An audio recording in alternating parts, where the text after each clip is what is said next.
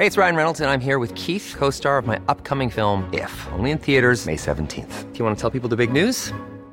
All right, I'll do it. Sign up now and you'll get unlimited for $15 a month and 6 months of Paramount Plus Essential Plan on us. MintMobile.com/switch. Upfront payment of $45 equivalent to $15 per month. Unlimited over 40 gigabytes per month. Face lower speeds. Videos at 480p. Active Mint customers by 531.24 get 6 months of Paramount Plus Essential Plan. Auto renews after 6 months. Offer ends May 31st, 2024. Separate Paramount Plus registration required. Terms and conditions apply if rated PG. You should celebrate yourself every day. But some days you should celebrate with jewelry.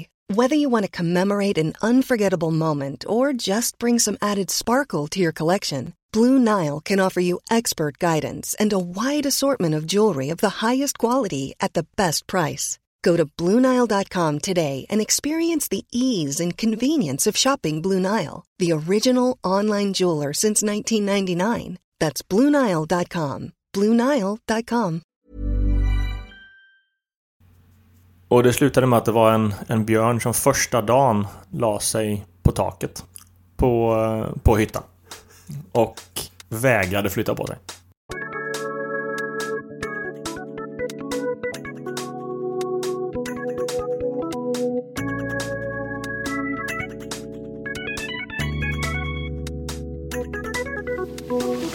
Hej och välkomna till Freeride-podden, dina solglasögon i den svalbardska midnattssolen.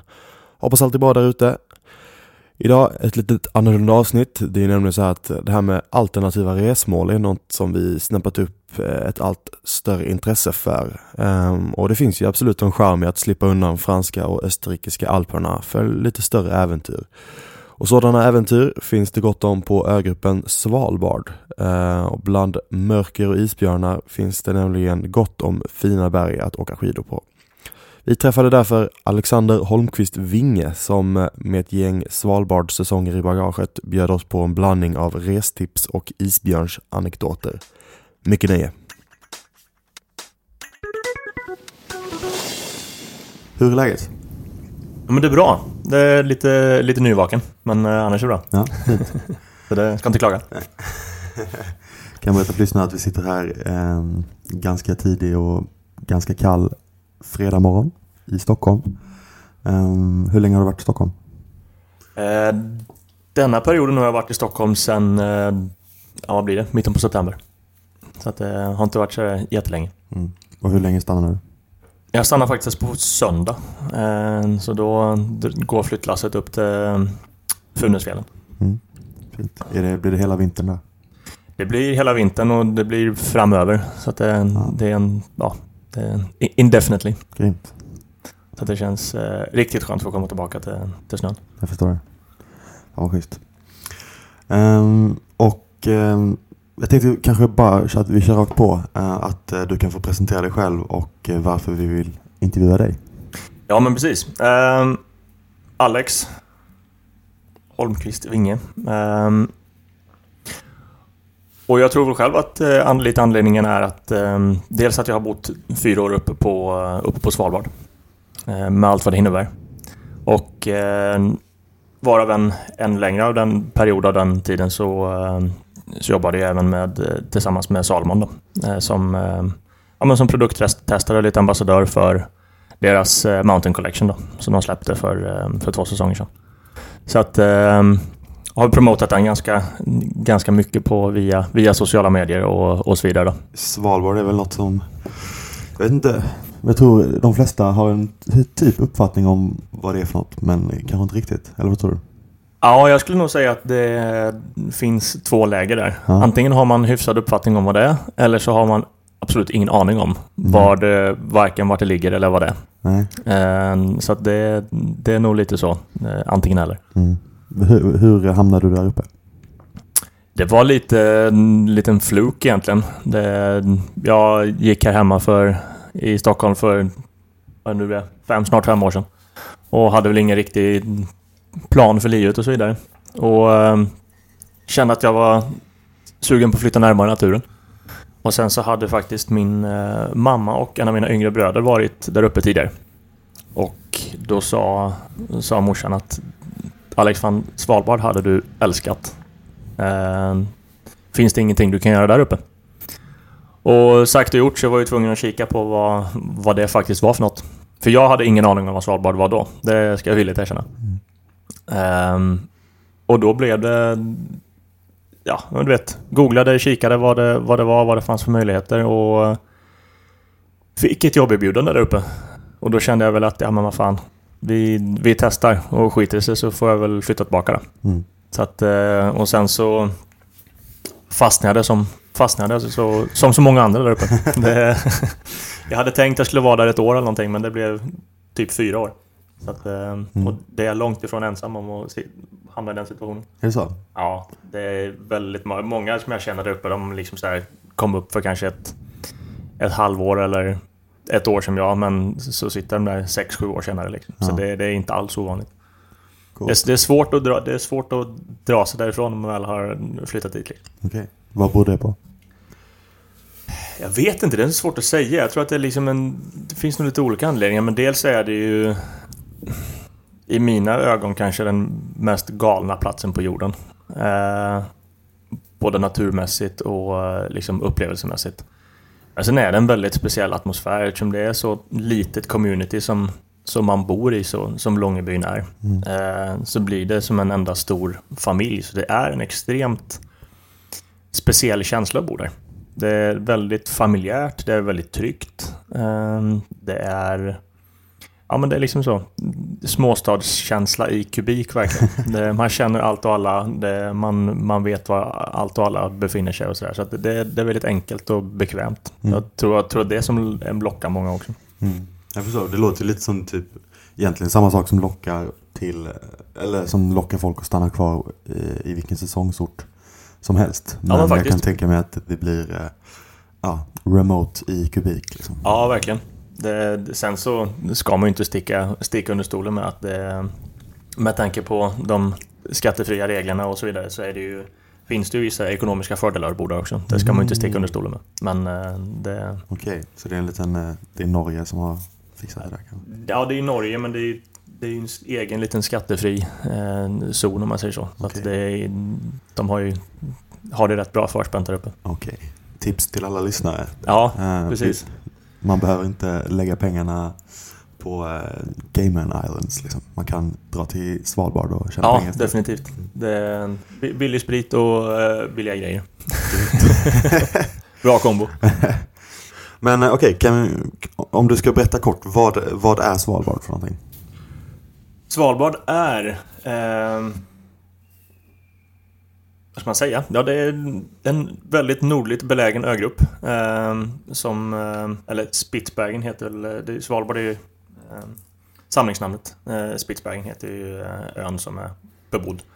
Och sen och Långebyn då, som är den bebodda delen av ön, den stora bebodda delen, är ju världens nordligast belägna fungerande samhälle. Det finns ju nordligare belägna byar om man säger så, men det här är världens nordligaste fungerande samhälle som verkligen har en full samhällsstruktur med allt vad det innebär. Liksom. När jag gjorde min snabba research igår så landade jag på en Wikipedia-sida som heter List of Northernmost Items. Och jag tror att det är några Svalbard-älskare som har varit in och pillat lite på den, för att det finns väldigt många saker som är det norraste i hela världen på Svalbard tydligen. Väldigt många som lever på den marknadsföringen. Ja. Det är världens nordligaste pub, världens nordligaste bryggeri, allt vad det är. Kan ta bankomat och skola också faktiskt. Ja, precis. Det är en bra marknadsföringsgrej. Jag tror inte att alla de där grejerna stämmer, men det ska låta det vara osagt. Ja, det får ni göra. Okej, och så att Svalbard är egentligen en ögrupp typ ungefär mittemellan Nordkap och Nordpolen kanske? Ja, det ska man kunna säga. Och det ligger jävligt mycket längre norrut än vad många tror. Många tror liksom att Lofoten är långt. Men har du kommit till Lofoten så har du 1,5 timme med flyg till. Så att jag kikade på det att flyger du från Stockholm lika långt söderut som du flyger norrut för att komma till Svalbard, så kommer du till typ Liberia. Oj. Så det är rätt långt. Jävlar. Så det är mycket längre än man tror. Och vad finns det mer och vad gör man på Svalbard? Vad gör man på Svalbard? Man väldigt beroende på säsong. Men jag åkte ju dit för skidåkningen. Men skidåkningen blir större och större.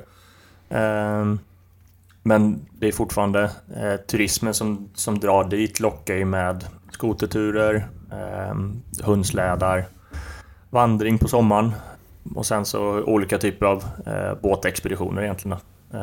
Stora, lite nästan kryssningsbåtar, men även små ribb fjordbåtar liksom.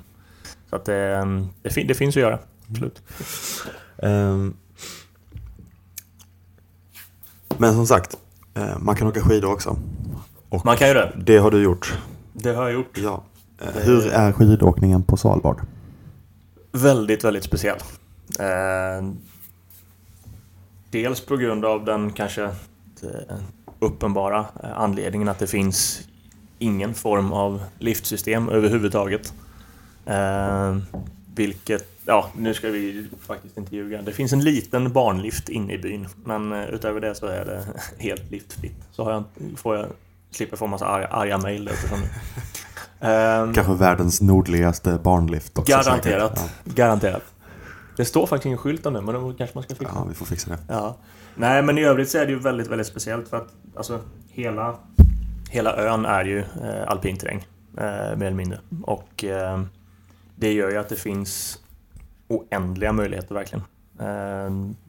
Bor du inne i byn så går det bokstavligt talat att ta skidorna på ryggsäcken och hajka upp liksom på baksidan. Om man känner för det efter jobbet. Liksom. Så att det finns väldigt mycket, men det handlar ju hela tiden om att ta sig upp för egen maskin. Så att alltså, turåkningen och toppturerna är ju det som är väldigt, väldigt så att säga. Det är det handlar om. Ja. Och det finns en del berg där du kan köra skoter upp, men det är liksom, det handlar om att det är hudar eller stegar som gäller liksom. Och jag gillar det. Sen så vet man också att de flesta ställena där du klättrar upp eller där du går upp, det är inte många som har varit där tidigare. Och på de flesta ställen är du först. Och det är alltså den här first descend känslan. Den är trots allt lite speciell. Cool. Det är det. Coolt. Hur är det? Det är ju mörkt en väldigt stor period av året här. Eller hur funkar det med skidåkningen? Det blir ju såklart lite svårare. Det är ju mörkt typ 5 månader. Från slutet på mitten på oktober till mitten på februari. Så är det ju verkligen becksvart.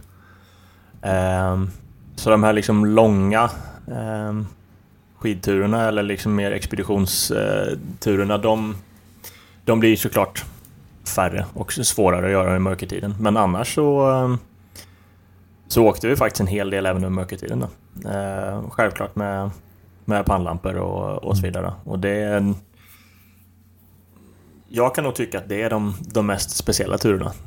Man får tänka lite extra. Man får så att säga, ta det ett steg till. Och det blir en väldigt, väldigt, väldigt speciell känsla.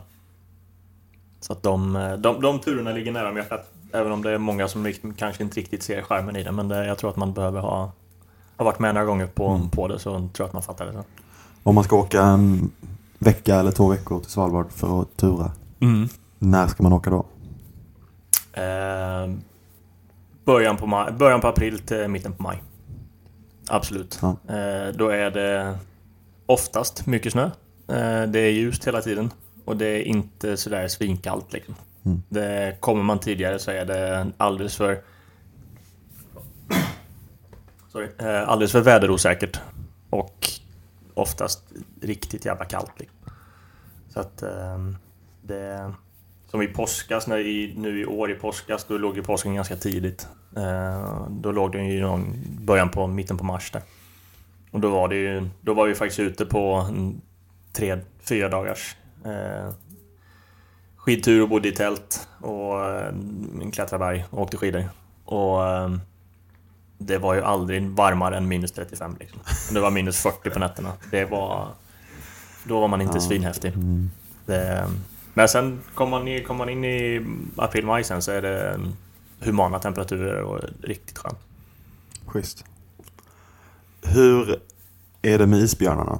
För att det har väl blivit lite som en annan turistattraktion, om man ska säga. Eller i alla fall något som sätter det på kartan, att det finns mycket isbjörnar på Svalbard. Stämmer det? Och hur måste man förhålla sig till dem när man åker? Ja, det stämmer ju definitivt. Det är väl en sån här klassisk siffra att det finns fler isbjörnar än människor på Svalbard. Och den siffran stämmer så vitt jag vet. Och jag vet inte om man ska säga att det är en turistattraktion, men definitivt som du säger så sätter ju det på kartan, det gör det. Och alltså det är på riktigt en reell fara liksom. Isbjörnen är ju det enda rovdjuret i världen som ser människan som naturlig föda.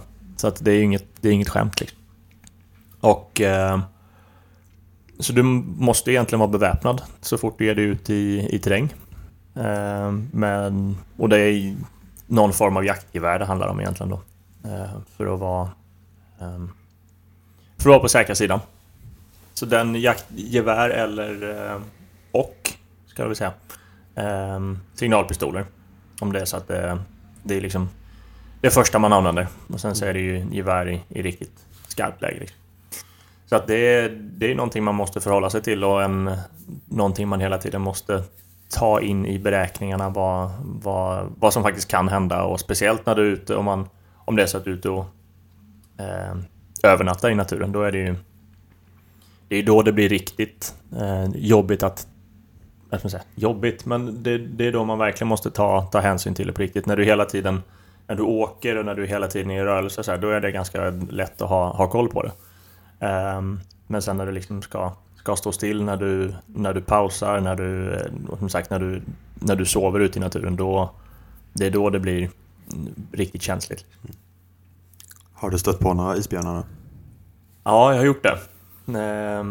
Lite så här på väldigt nära håll också egentligen. Jag tänkte säga ett halvt close call, men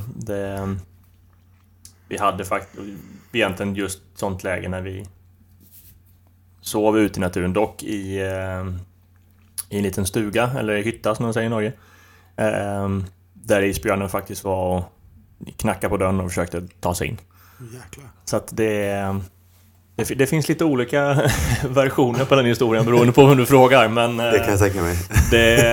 Jag har inga problem att erkänna att då var jag jävligt rädd. Det sticker inte under stolen med. De är jättestora. Man kommer nära. Hur löste det sig?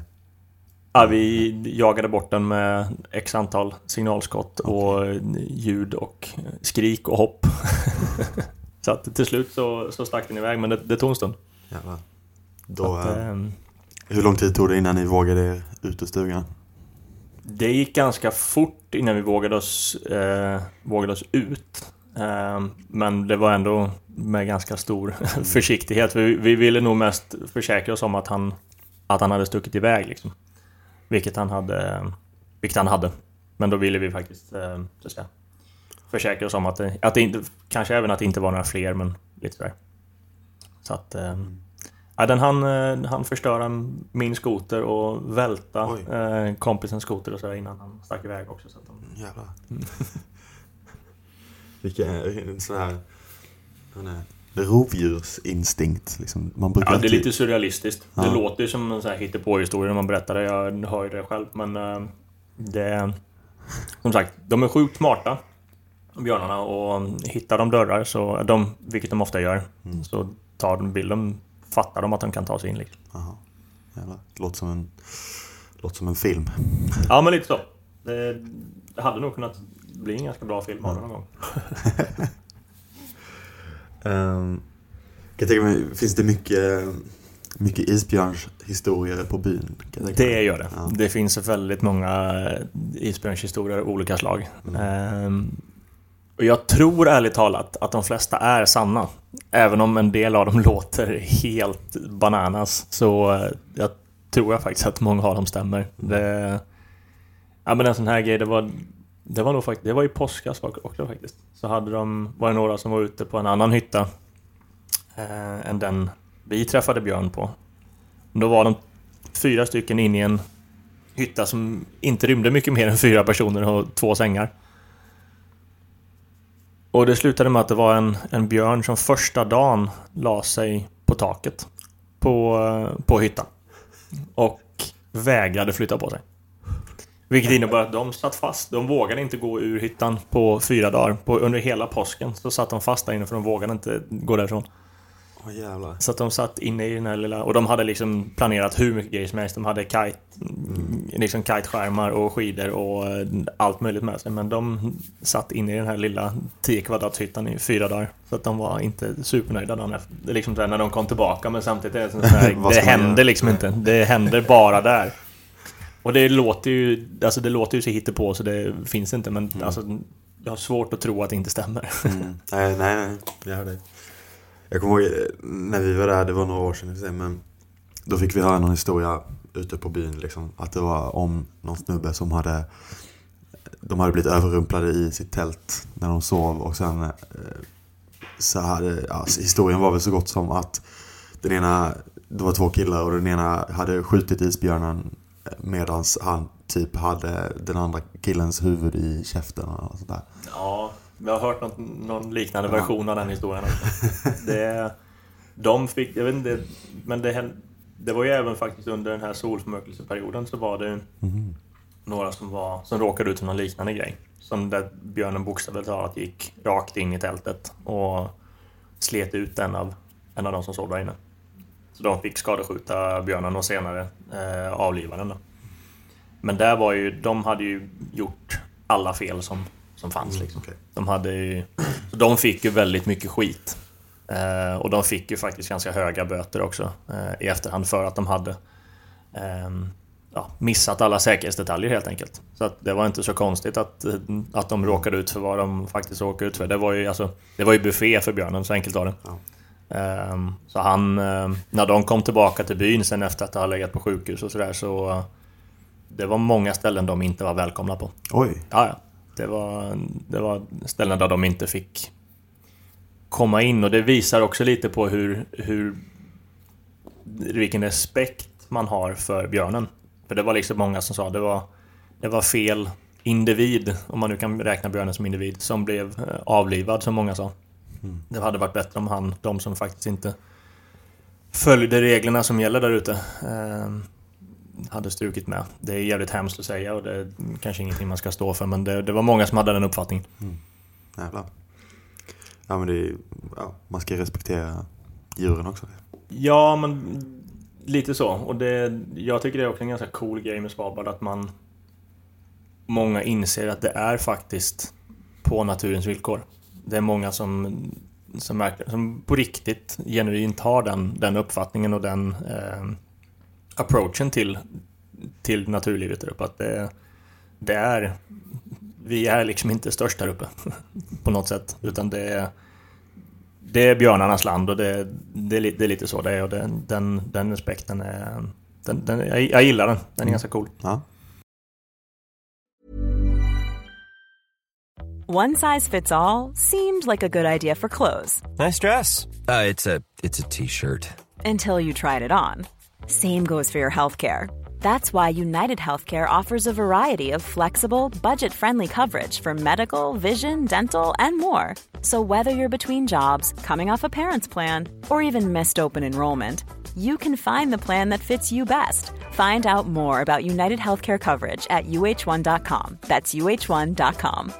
I'm Sandra, and I'm just the professional your small business was looking for. But you didn't hire me because you didn't use LinkedIn Jobs. LinkedIn has professionals you can't find anywhere else, including those who aren't actively looking for a new job, but might be open to the perfect role, like me. In a given month, over 70% of LinkedIn users don't visit other leading job sites. So if you're not looking on LinkedIn, you'll miss out on great candidates like Sandra. Start hiring professionals like a professional. Post your free job on linkedin.com/people today.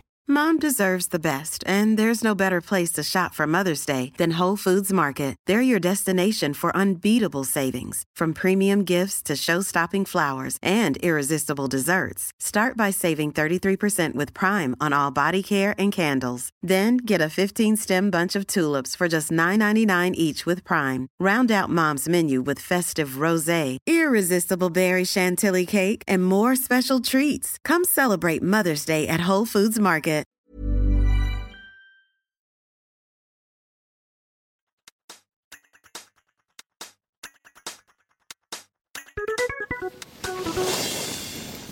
Vad minns du bäst från din tid på Svalbard? Det finns några grejer. Solförmörkelsen som var det var 2 år sedan. Så det var liksom en sån här grej som var, den var hypad, men man tänkte hela tiden att men det, hur coolt kan det vara liksom. Visst, det är säkert häftigt om man är liksom, om man tycker att sånt är häftigt, man tycker att sånt är kul, så är det säkert ball. Men det var riktigt coolt alltså. Det var riktigt spännande. Det var coolt att uppleva. Och sen i samma veva, när jag var med och guidade och körde med Salman Friski-gänget när de var uppe och filmade just för solförmörkelsen då. Så var jag med och guidade under, inte hela expeditionen, men stora delar. Och det var riktigt kul. Det var en kul upplevelse. Det var kul att liksom se hela produktionen från Inside the Ropes liksom. Det var riktigt skoj. Det kan jag tänka mig. Men sen finns det ju massa sån här, det finns ju massa turer som man har gjort där uppe som liksom etsar sig kvar, och det är svårt att liksom välja ut någon specifik av dem liksom. Men det finns många. Och sen, men självklart isbjörns grejen, den glömmer man inte heller första taget tills man sticker ut, även om inte den är skid alla fall. Okej, men är det något mer du vill tillägga om Svalbard, eller är det något du vill prata om? Åk dit. Men på riktigt, har man inte varit där så tycker jag att man ska åka dit. Det är jättelätt att sitta och förklara och liksom försöka skapa en bild av hur det är där uppe, och man kan titta på bilder och så vidare på nätet men det går inte att förmedla och förklara den känslan som faktiskt är där uppe. Det är en annan planet. Det känns verkligen som man när man landar i Långebyn, så landar man på en annan planet. Jag tror inte det går att beskriva på något annat sätt. Gillar man äventyr, gillar man naturen, gillar man coola människor och bra skidåkning, så dra dit. Grymt. Och hitta en bra guide. Okej, men vi kör. Okej, men då kör vi ett litet inslag här med Alexanders Svalbard-tips. Vi lägger in en liten jingle på det också. Ja, Okej. 3 viktiga saker att tänka på för den som ska åka till Svalbard. Ja. Pass. Man lämnar faktiskt Norge, man lämnar EU, och det är en egen tax-free-zon, så att därför måste man ha pass. Det är många som har gått på den niten. Se till att skaffa en bra guide om ni ger er ut eller om man ska ge sig ut i naturen. Hur får man tag på en bra guide? Det finns jättemånga bolag där uppe som man kan hyra guider av, både per timme eller per dag, eller det finns till och med privata guider som man kan hyra. Och sen kläder efter väder, eller på att säga. Men det låter ganska tråkigt, men det kan bli riktigt svinkallt där uppe. Och det ska man faktiskt inte bortse ifrån. Det är ganska många som kommer dit och tror att det är vinter liksom, men det blir riktigt kallt när det är kallt där uppe. Nice. Då tackar vi för dem. Det var pass, bra guide och kläder efter väder, vilket är -40 ungefär. Ja, men typ. Det händer. Ja. Okej, nästa fråga. Alexanders 3 bästa åk på Svalbard. Ja, den är inte helt lätt. I och med att det inte finns några utstakade nedfarter eller någonting. Så det är jättesvårt att säga de 3 bästa åken just där och då. Men det finns... För alla er som har sett Salomons Eclipse-film så har ni den The Facebook Wall som de kallar den i filmen. Jag har själv kört den och den är riktigt, riktigt cool. Det finns många bra linjeval. Lite svårt att ta sig till, men tar man sig dit så är det definitivt värt det. Sen har vi även... Sen finns det mycket bra nära byn liksom. Jag skulle nog säga toppen på Nordenskjöld. Bra åk, väldigt nära byn. Du tar dig från byn upp och tillbaka till byn på 2 timmar. Sen är det lite svårt att utnämna ett tredje. Det finns många alternativ, men det finns egentligen inget jättebra svar på den. Men de 2 sticker ut och sen så får man nog leta sig fram till sina egna favoriter, tror jag. Kan ta Barnbacken som tredje. Ja, men precis. Barnbacken. Så hem från afterski. Okej, och sist men inte minst, de 3 bästa afterski-ställena i Longyearbyen. Ja. Svårt att kanske nämna. Det finns 3 ställen, tror jag, överhuvudtaget. Men om ni kommer upp dit på afterski så jag skulle nog säga Coal Miners Cabin, den receptionsbaren. Bra häng, ganska skön miljö. Sen har ni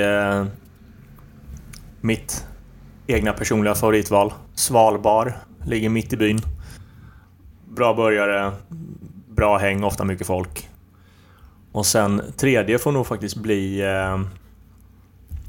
puben på Radisson-hotellet. Också lite så. Bra häng, ofta mycket folk och går mycket bra historier där. Sen finns det en liten bubblare också. Det är bistron på ett ställe som heter Huset. Men det är ofta lite så mer kvällshäng liksom. Ja, men bra. Då känns det som att vi har kommit ett steg närmare att vara redo för ett Svalbard-äventyr i alla fall. Ja, men eller hur? Det är ett äventyr olikt de flesta andra. Så att, får man möjligheten så dra. Grymt. Är det någonting mer du vill tillägga till det? Jag tror inte det. Nej, jag tror du har fått med ganska mycket. Då brukar jag avsluta med att fråga, vad ser du mest fram emot i vinter? Oj. Få åka mycket skidor. Jävligt obvious och tråkigt svar. Men det, just nu hägrar det ganska mycket alltså. Grymt.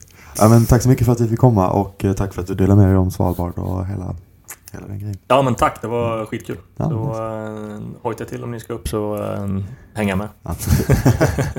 Tack, ha en bra vinter. Ja, detsamma, tack.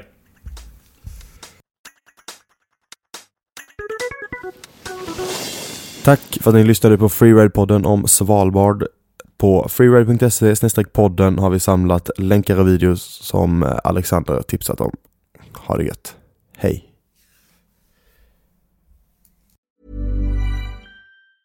Hi, I'm Daniel, founder of Pretty Litter. Did you know cats tend to hide symptoms of sickness and pain? I learned this the hard way after losing my cat, Gingy. So I created Pretty Litter, a health monitoring litter that helps detect early signs of illness by changing colors, saving you money and potentially your cat's life. Pretty Litter is veterinarian developed, and it's the easiest way to keep tabs on your fur baby's health right at home. Go to prettylitter.com and use code ACAST for 20% off your first order and a free cat toy. Terms and conditions apply. See site for details. Planning for your next trip?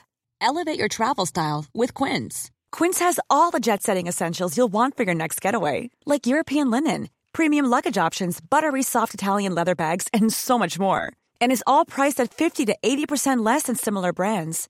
Plus, Quince only works with factories that use safe and ethical manufacturing practices.